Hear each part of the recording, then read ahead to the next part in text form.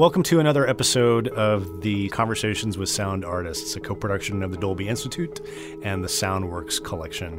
I'm excited because today we're in Burbank at the studios of NFX. We're talking with Daniel Coleman. Thank you, Daniel, and welcome to the podcast. Thank you for being here. Daniel got an Emmy Award for his work on Battlestar Galactica, which is when I first became aware of your work. And you've carved out a groovy niche for yourself doing science fiction and action-adventure work for television. You can currently hear Daniel's work on Agents of S.H.I.E.L.D. and Dominion, and Agent Carter is coming back. Agent Carter as well, yeah, that's coming back. Yeah. So how did you? Let's just start easy stuff. Softballs. Your background. Where did you come from, and how did you get involved in sound post production? My background is in music, which I sort of think that all sound designers should start in music. I went to the Duke Ellington School of the Arts in Washington, D.C., and then went up to Berklee College of Music in Boston. Oh, cool. I got a degree in music production and engineering from up there. And then when I came out to L.A. after that, I started as a music editor. There was a former teacher who, not while I was there, but he had been a Berklee teacher, who is a composer out here, and he's got a shop full of editors, so I worked for him for about a year. Were you studying film music at Berklee? I was studying records. Okay. I worked on some film scores for friends, but primarily I was doing record music. I was working in a couple of studios in Boston, but film is very much in my blood, so it was very natural to come out here and edit music for TV stuff. And working over there, one night a guy came in who was cutting sound effects on a show called Pacific Blue, and he asked me to help him out on teach him some Pro Tools stuff, and I sat down with him because you were the Pro Tools guy. Saw what he was doing and went, wow, that looks really cool. Yeah. And so I started doing effects with him, and pretty soon I stopped doing most music. I still did music editing for a while, but I pretty much did the transfer over to sound effects then. Did you ever compose, or did you just dive right into music editing? I did a little bit, not really. I played in bands and I recorded music. I was much more interested in being behind the scenes. I think maybe it's a I'm a bass player. Maybe it's a bass player thing that let somebody else take the solo, let somebody else compose the song. Yeah. I'm just gonna stand here and be the backbone. Why do you think? Just following up, I think you said it kind of as a joke, but about musicians becoming sound designers, or that it's a good idea for sound designers to have a musical background. Why do you think that is? Because even with all of the technical stuff that needs to go into what we do, it's all about feel. And I find, I've been doing this for 20-odd years, and people coming in who don't have a musical background don't seem to be able to get that feel where it's not just, see a thing and put a sound where that thing happens. Mm-hmm. It's about building textures and making a scene progress through, and it's very musical. Mm-hmm. If you don't have that, at least if you don't have that in your vocabulary, it's very hard to understand how to build a scene that's not just rudimentary stuff. Yeah. Yeah, I think that's right. And it's been my experience that, a lot of the most talented sound designers I've worked with have had musical performance or composition backgrounds, and I think they bring an understanding of, it's exactly as you say, like how tonal work can become very emotional. And to me, that's really fertile ground when that line between sound effects and music becomes blurred. Yeah. Yeah, it's always fun coming up with all of these things that you're sitting there with a whole bunch of sounds, and the composer has done a whole bunch of things, and you've got a director there who can't tell. Right. Wait, is that music? Wait, I need that thing. Is that who did that? That's when it's working. Yeah, that's what it's working. There's obvious. It's obviously not going to happen when you're working with an orchestra.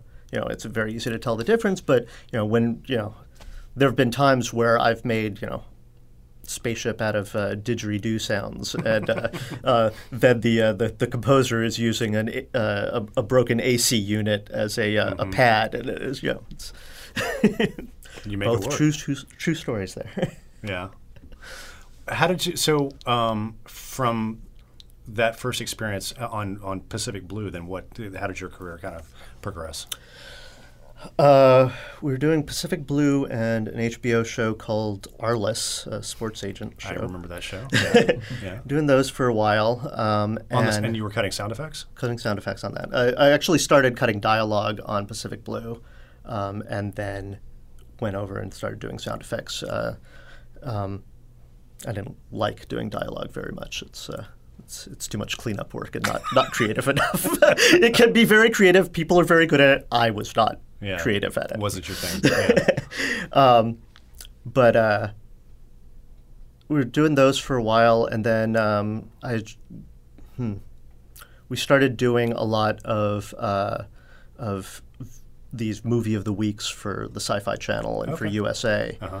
And I was doing those for many years, and career really took off when they suddenly came up with Battlestar and handed it to us. And we probably got it because we were the cheap guys who did all of their little movies, and they had no idea that this was going to become something really great. And they were just, okay, here's the next thing we've got for Sci-Fi Channel. Yeah. And after that, it would just took off. They started doing a lot more really creative things in different styles. Warehouse 13, which was very steampunk, and it was very interesting to get into all of that kind of stuff. And then Arliss, which was much more of the comedy and zany aspects of things. And I've been doing shows for them for many years, and then through that, all of these other shows have come on board. And now working with Marvel, it's sort of the same thing, where it's action, adventure, and they don't like the term sci-fi. They like Marvel, which is they are a brand under they're themselves. a brand, and it is a different style, but it's very much the same idiom of coming up with just things that don't exist and things that can amaze, and having fun. Yeah. Was it clear from the beginning that Battlestar was going to be something special? No.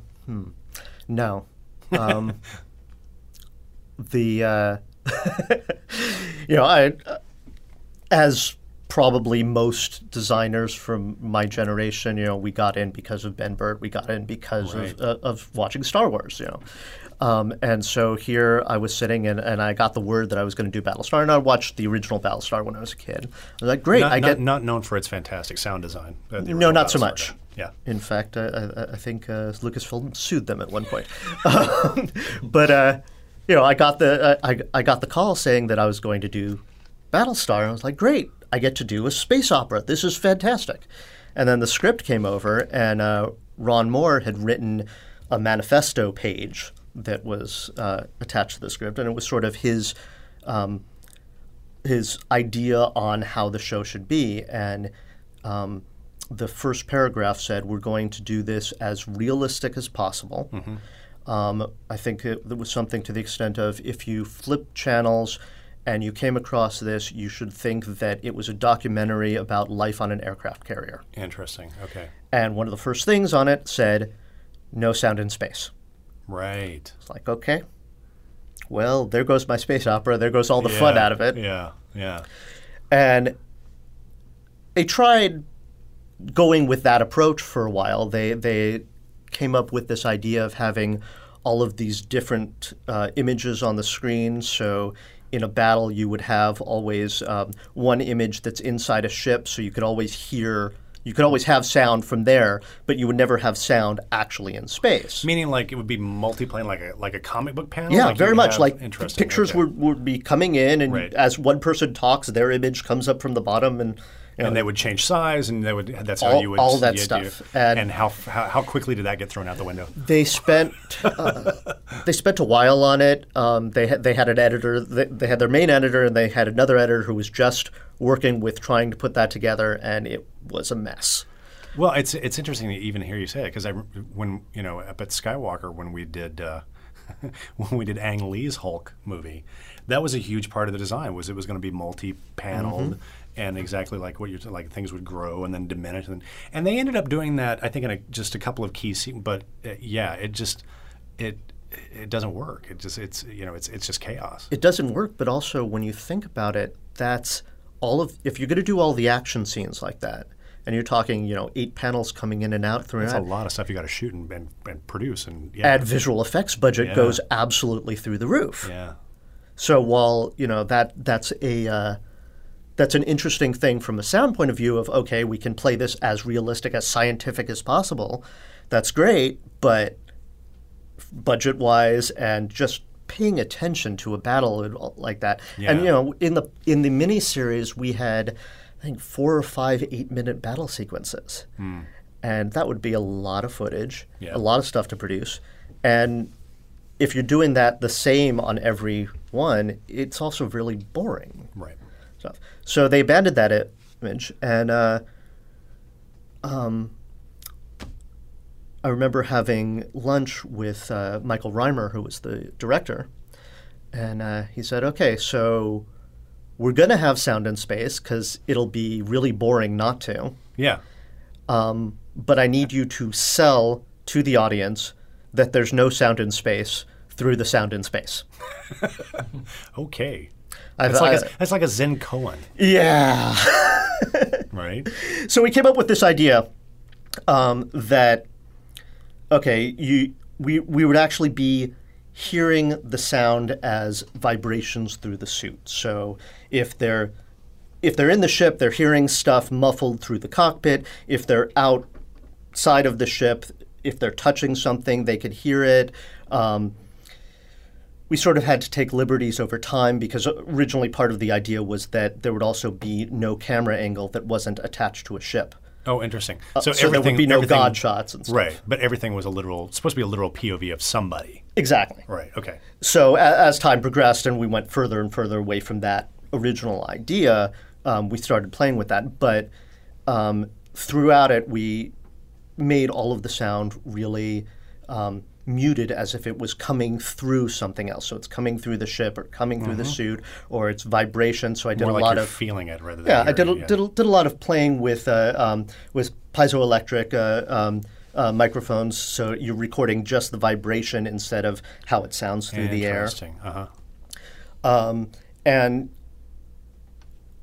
I guess the way I started thinking about it was how you hear things in a submarine, right? Where nothing is really direct sound; it's all vibrations passed off of other things and bouncing into you, and it's very washed down. It ended up being an amazing amount of work because when There's no library for that stuff, right? There's that. None of this. That's one thing with sci-fi is you can't pick out the sci-fi library and start playing with that because they exist, but they're Sure.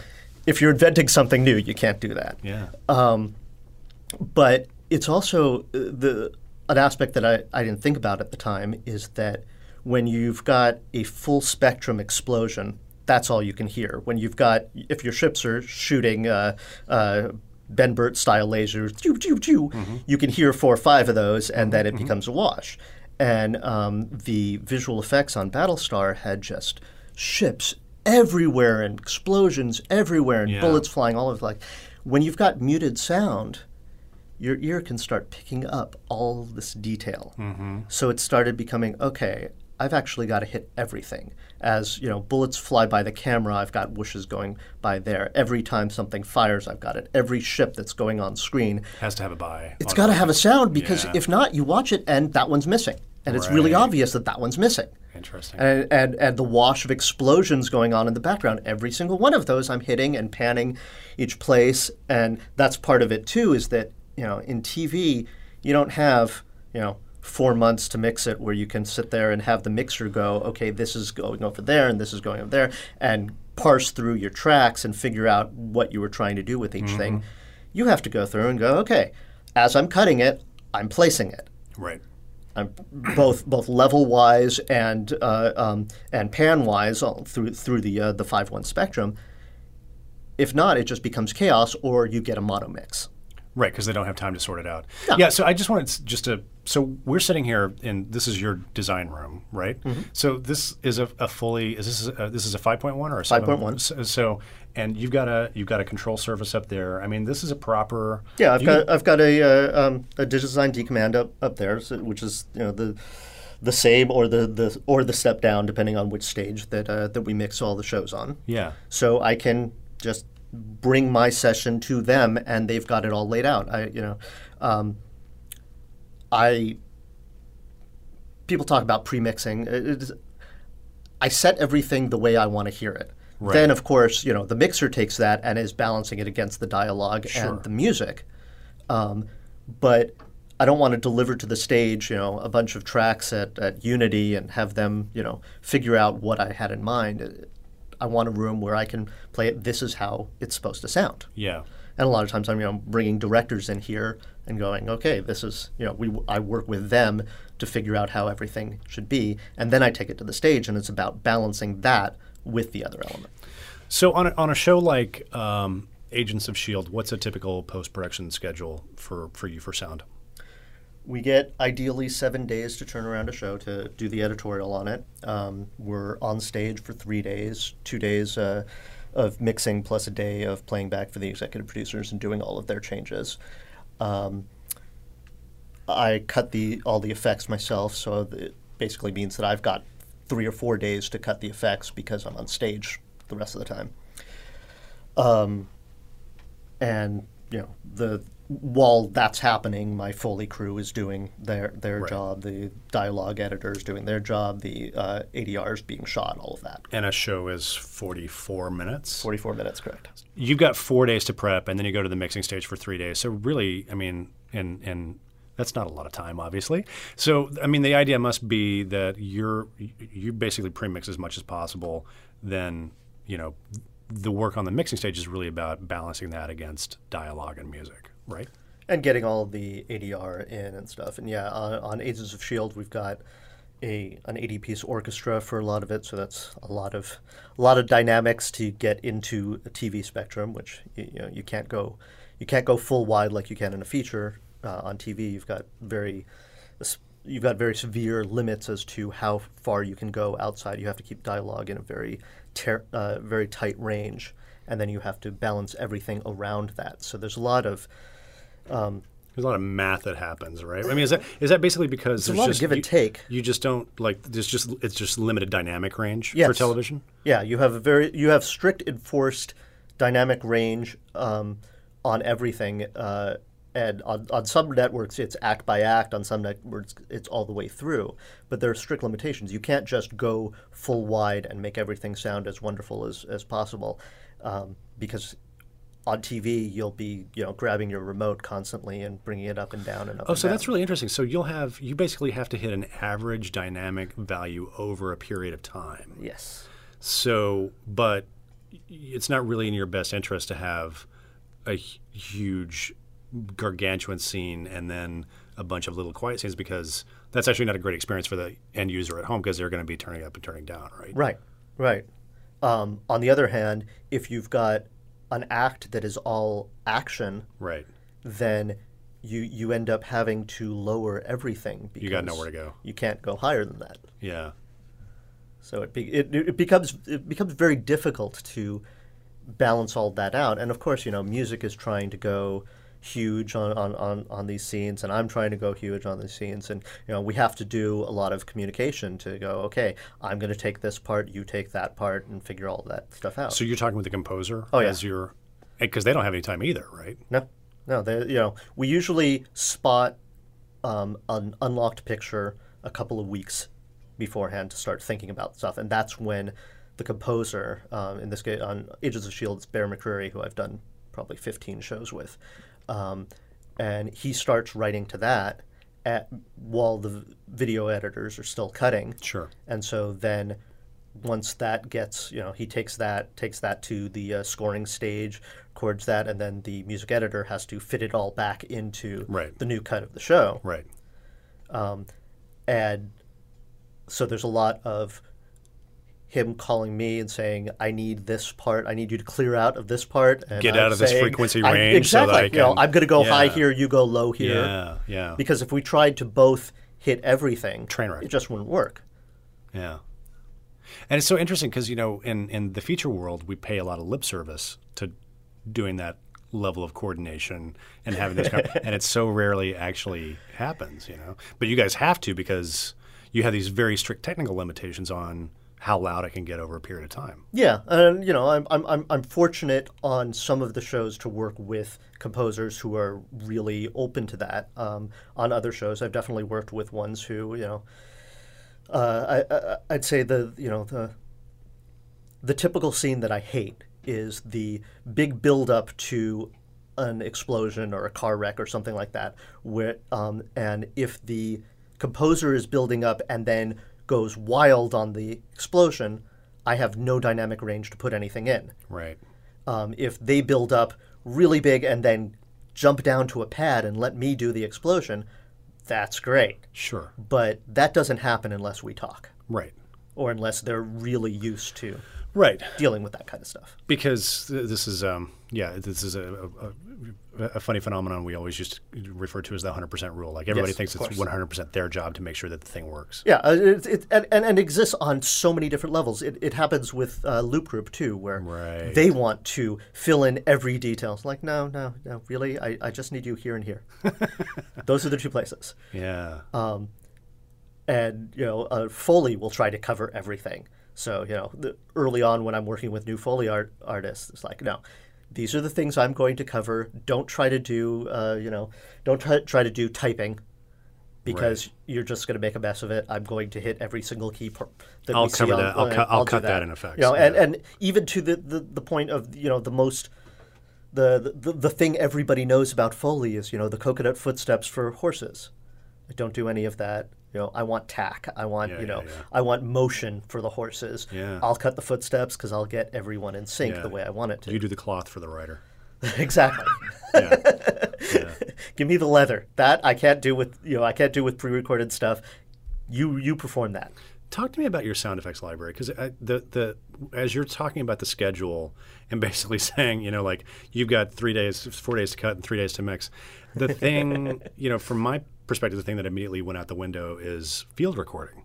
There's no time to go out and gather new sounds to put something in. So you must, obviously your library is the the heart and soul and DNA of what you're doing here, right? Well, there's definitely that. I mean, could not exist without a lot of libraries, and there's not one that covers everything. You go out and get. Right, I presume you built up your own over years as well. Yeah, I'm constantly recording things. Yeah, constantly stealing things from production. From one show. There was this great sound in this show. I'll use it in this show. Do you go back through dailies and grab stuff that you can then? I do. Well. If there's time, if I'm told that there's something there, a lot of times an assistant will be building the dialogue and will say, "Hey, there's this cool sound," and I'll grab that. Or if if there's a particular car in an episode, I'll say, go and grab me every take that they did with this car, and I'll build a car library out of every bit that they did between dialogue. Yeah. And even if that's just one, long in and stop or anything, taking the little slivers of sound to build, a lot of these cars, I would love to have, but I can't go out and record everything. That being said, as much as possible, I do record. So you can't build science fiction off of a library. We said that. That's right, yeah. So I'm constantly finding things that I can use in there, and if I have time, I'm recording. So I did a show called Trauma, and I knew that was coming up. I knew it was going to be, paramedics in San Francisco. So I took a weekend and I went up to San Francisco and I arranged ride-alongs with the paramedics. And Did I you recorded really? a whole bunch of stuff because there was no. And then I rented And this is the good thing about going to San Francisco about that stuff is like it's cool to them. As opposed to being in L.A. where people are like, ugh, another movie guy, right? No, they were great and they were absolutely wonderful. And I learned a whole lot about being a paramedic from them, which was wonderful. But I also got all these sounds, and then I came back, and I still had a few days before we started the pilot. So I went and there's one of the cool things about being in Burbank is you can rent anything. So there's this lot that has every vehicle you can imagine, Sure. Through up until the last few years. So I rented an F-350 ambulance and took it out to the middle of the desert and had a good time. and recorded it and recorded every little door on it and recorded it driving in every condition we could. And so that became the library. My library. So that's the other answer to the question, which is you do have time before the first episode, but once you it's kind of like once that train leaves the station, you're barreling, right? Yeah. Then sometimes I'm able to talk before we start into a series and get an idea of certain things. So like I did a show years ago called Gossip Girl, which is New York City. And they really wanted the city to be alive, to be a character in it. So I talked to the executive producer and said, okay, give me every location that you think you're going to go to. And I got probably a dozen different things. I went out to New York and spent a weekend walking through the city. And so it's not a big design show. It was just kids in kind of a walkie-talkie in prep school, but when they're sitting on the steps of the Met, I've got steps of the Met traffic. I've got Fifth Avenue traffic. I've got the birds from the park right behind the Met. It's important stuff. So it is the character of the show. So that's what you want. So as much as I can do that, I do it. But yeah, if something comes onto my desk and I'm on another show right beforehand, I can't go out and record it. I love that stuff. We've gone out and recorded tuner cars and every vehicle that we can get our hands on, we'll go out and record and And what planes, I'm presuming also you're seeing a lot of visual effects on the mixing stage for the first time, right? I am. So you carry your library with you and you're cutting on the fly and. Oh yeah. A lot of my prep work on science fiction stuff is I've got a description on the screen of what's going on. So they'll send you a cut with a blank shot, but it's just a text description of what it's. Yeah, it's either blank or it's an actor in front of a green screen, mimicking something, and I have to go with what the producers have told me or what I can get from their acting, or a lot of it is the tonal palette that we've built for the show, and I go, okay, these are the elements that I think I'll need for this, right, and hopefully I've got everything I need, or add one thing because the second I hit the dub stage, things are pouring in shot after shot, and I did the show called Warehouse 13 where some episodes we had 600 visual effects shots in 44 minutes, and the style of that show was everything had a sound. Interesting. And it might not be it might not be a big design thing. It might be one little, light that shimmers off of something, but it has to match exactly with the visuals. It has to have its own character. It has to tell the story, obviously. That's the most important thing. It has to get the emotion across of what's going on. But, all those things are just pouring in at the last minute. It's just amazing that what you're able to do, especially given the time constraints. I remember really clearly, I watched the original Battlestar Galactica when I was a kid, and so I was a fan of that, and so I was really curious and very eager when the show started. It was 2004, I think it was. 2003 we did the miniseries, and in 2004 we started the series. But I was already up at Skywalker at that point, running the studio, and I have just a very vivid recollection of watching the miniseries and just having this sort of sinking feeling in the pit of my stomach because it sounded so good, and I knew that you guys weren't spending anywhere near the kind of budgets that we were having at Skywalker, and I just anticipated this conversation that would happen with producers about like, well, hell, Battlestar sounded fantastic, and so You guys actually hired the post-production supervisor off the show, Yeah. Trish Bruner, Yeah. to come up there and yeah. and explain how the hell we did it.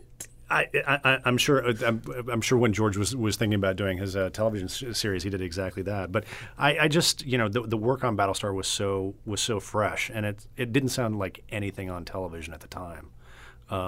So kudos and congratulations to you. Thank for you. that. And really, it hasn't sounded like anything since until Gravity came out. And Right. it was great going into the theater and watching that and going, yes, they embraced our ideas. Yeah. Wonderful. It's really true. It's really true. And they did, they obviously, they took it to another level with all of the stuff flying by, which was great. But it was still that same basic idea of like we're experiencing sound through vibration, not Yeah. through It was something. Did you get a lot of pushback? What was the reaction to Battlestar? I remember you telling me a story about somebody who was doing the M&E. Yeah, the mixer who did the M&Es on the first season, he had mixed a lot of the Star Trek Next Generation and those things. And I got this call up at about like 7 p.m. on a Friday night saying, there's something wrong, you're missing an effect stem. I said, what are you talking about? They said, well, all the lasers, there's no sound for them. So I got really scared, and I went in and pulled up the mix, and I'm listening to it, and I'm like, no, it's all there. It sounds fine.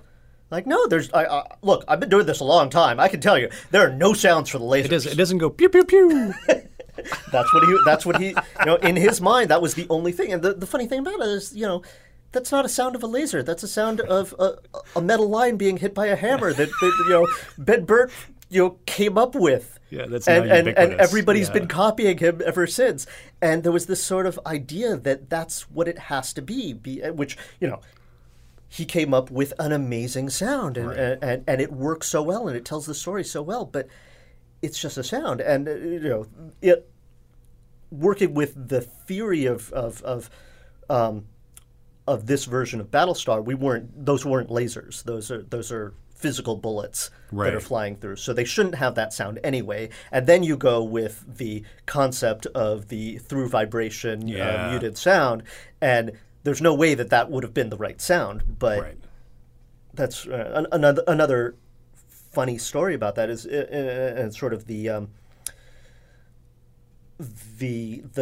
point where I knew that what I had done actually worked was I told you that there was that manifesto from Ron Moore about no sound in space, and apparently that leaked on the internet. So people were writing about how there was no sound in space, and people were saying that was a budgetary thing to save on sound effects, which I didn't know I got paid by the sound effect, but right, that's yeah. great. But I started reading in these blogs about that people had clearly watched the show, Yeah. and they were talking about the no sound. So obviously it worked because Yeah. for some people You were communicating. I a was concept. communicating that there was no sound. So if they expected no sound, I don't know if they just thought it was music or if they didn't think about it, but those were jam-packed full of sound. Well, it's not, but it wasn't what they were. It wasn't using the vocabulary that they were used Right. to. So they were hearing it in a different way, and that's interesting. Yeah. So, what are the biggest challenges for you in your job? Is it resource management? Is it trying to, because obviously, nobody wants to hear back from you, well, I didn't have time to cover that. Oh no, there's no such thing as that. It's time is there's definitely resource management. There's definitely being a supervisor, you're scheduling a whole team of people. I've got my Foley people, I've got my dialogue people, my ADR. Most of my shows film in other countries, so we've got ISDN that we're recording actors all over the world for. So there's all of that we've got to deal with, but it's a lot of being creative while being very cognizant of the mixers and what they need to do. So when I'm if I'm building, say, a car chase, the engines are all together on in a grouping of tracks. They're all color coded, so they can look at it and go, the blue is that car, the red is that car, the brown is the tire screeches. They never have to go through and listen to every single sound like you might want to do on a feature, so that you've got every little detail. No, it's raise the engine at this point. Okay, there I can visually see that's the engine. I've labeled the tracks. The layout is crucial, where the mixer shouldn't have to look at the Pro Tools to go, okay, I need this sound. They can go, a door comes up. The doors I always put on the first couple of tracks. So you go to 1 through 5, and and it's that way consistently from episode to episode. So you guys get into a groove. They basically know where stuff is going to be. Yeah, if there's an element that is consistent through the show, I might make a whole set of stem tracks just for that. So like on Dominion, it's about angels. We've got these winged creatures. I've got a wing set of them. So, there's I think 15 tracks. These are the wings. You never have to think that you can make a group fader once you've, balanced those out, raise or lower the wings, you've got it. I'm curious, how are you doing wings on the show? What's the secret sauce? Wigs are hard. It's a combination. There's there's pitch down feathers. There's cloth. There's just it sort of depends on the speed of the wings as to what I'm using for it. Is there actually a wing sound, or is it just mostly air moving? No, there's wing sounds. Okay. Yeah, yeah. Especially when you're up close to a feather. Yeah, it actually makes some sound. Oh yeah. Yeah. Yeah. But those are really difficult to get right, especially they're giant wings. Having a bird flap, that's pretty easy. But giant wings, that's tough. Well, I can't think of a better way to end than on giant wings. I think that's just perfect. Daniel, thank you so much for letting us into the studio. We're here in beautiful downtown Burbank at NFX, and listening to how this man pulls off magic every week on these shows with just an amazing amount of creativity and not a lot of time. So thank you for taking some time and talking to us today. This has been the Dolby Institute and the Soundworks Collection. Thank you, Daniel, once again. Thank you very much.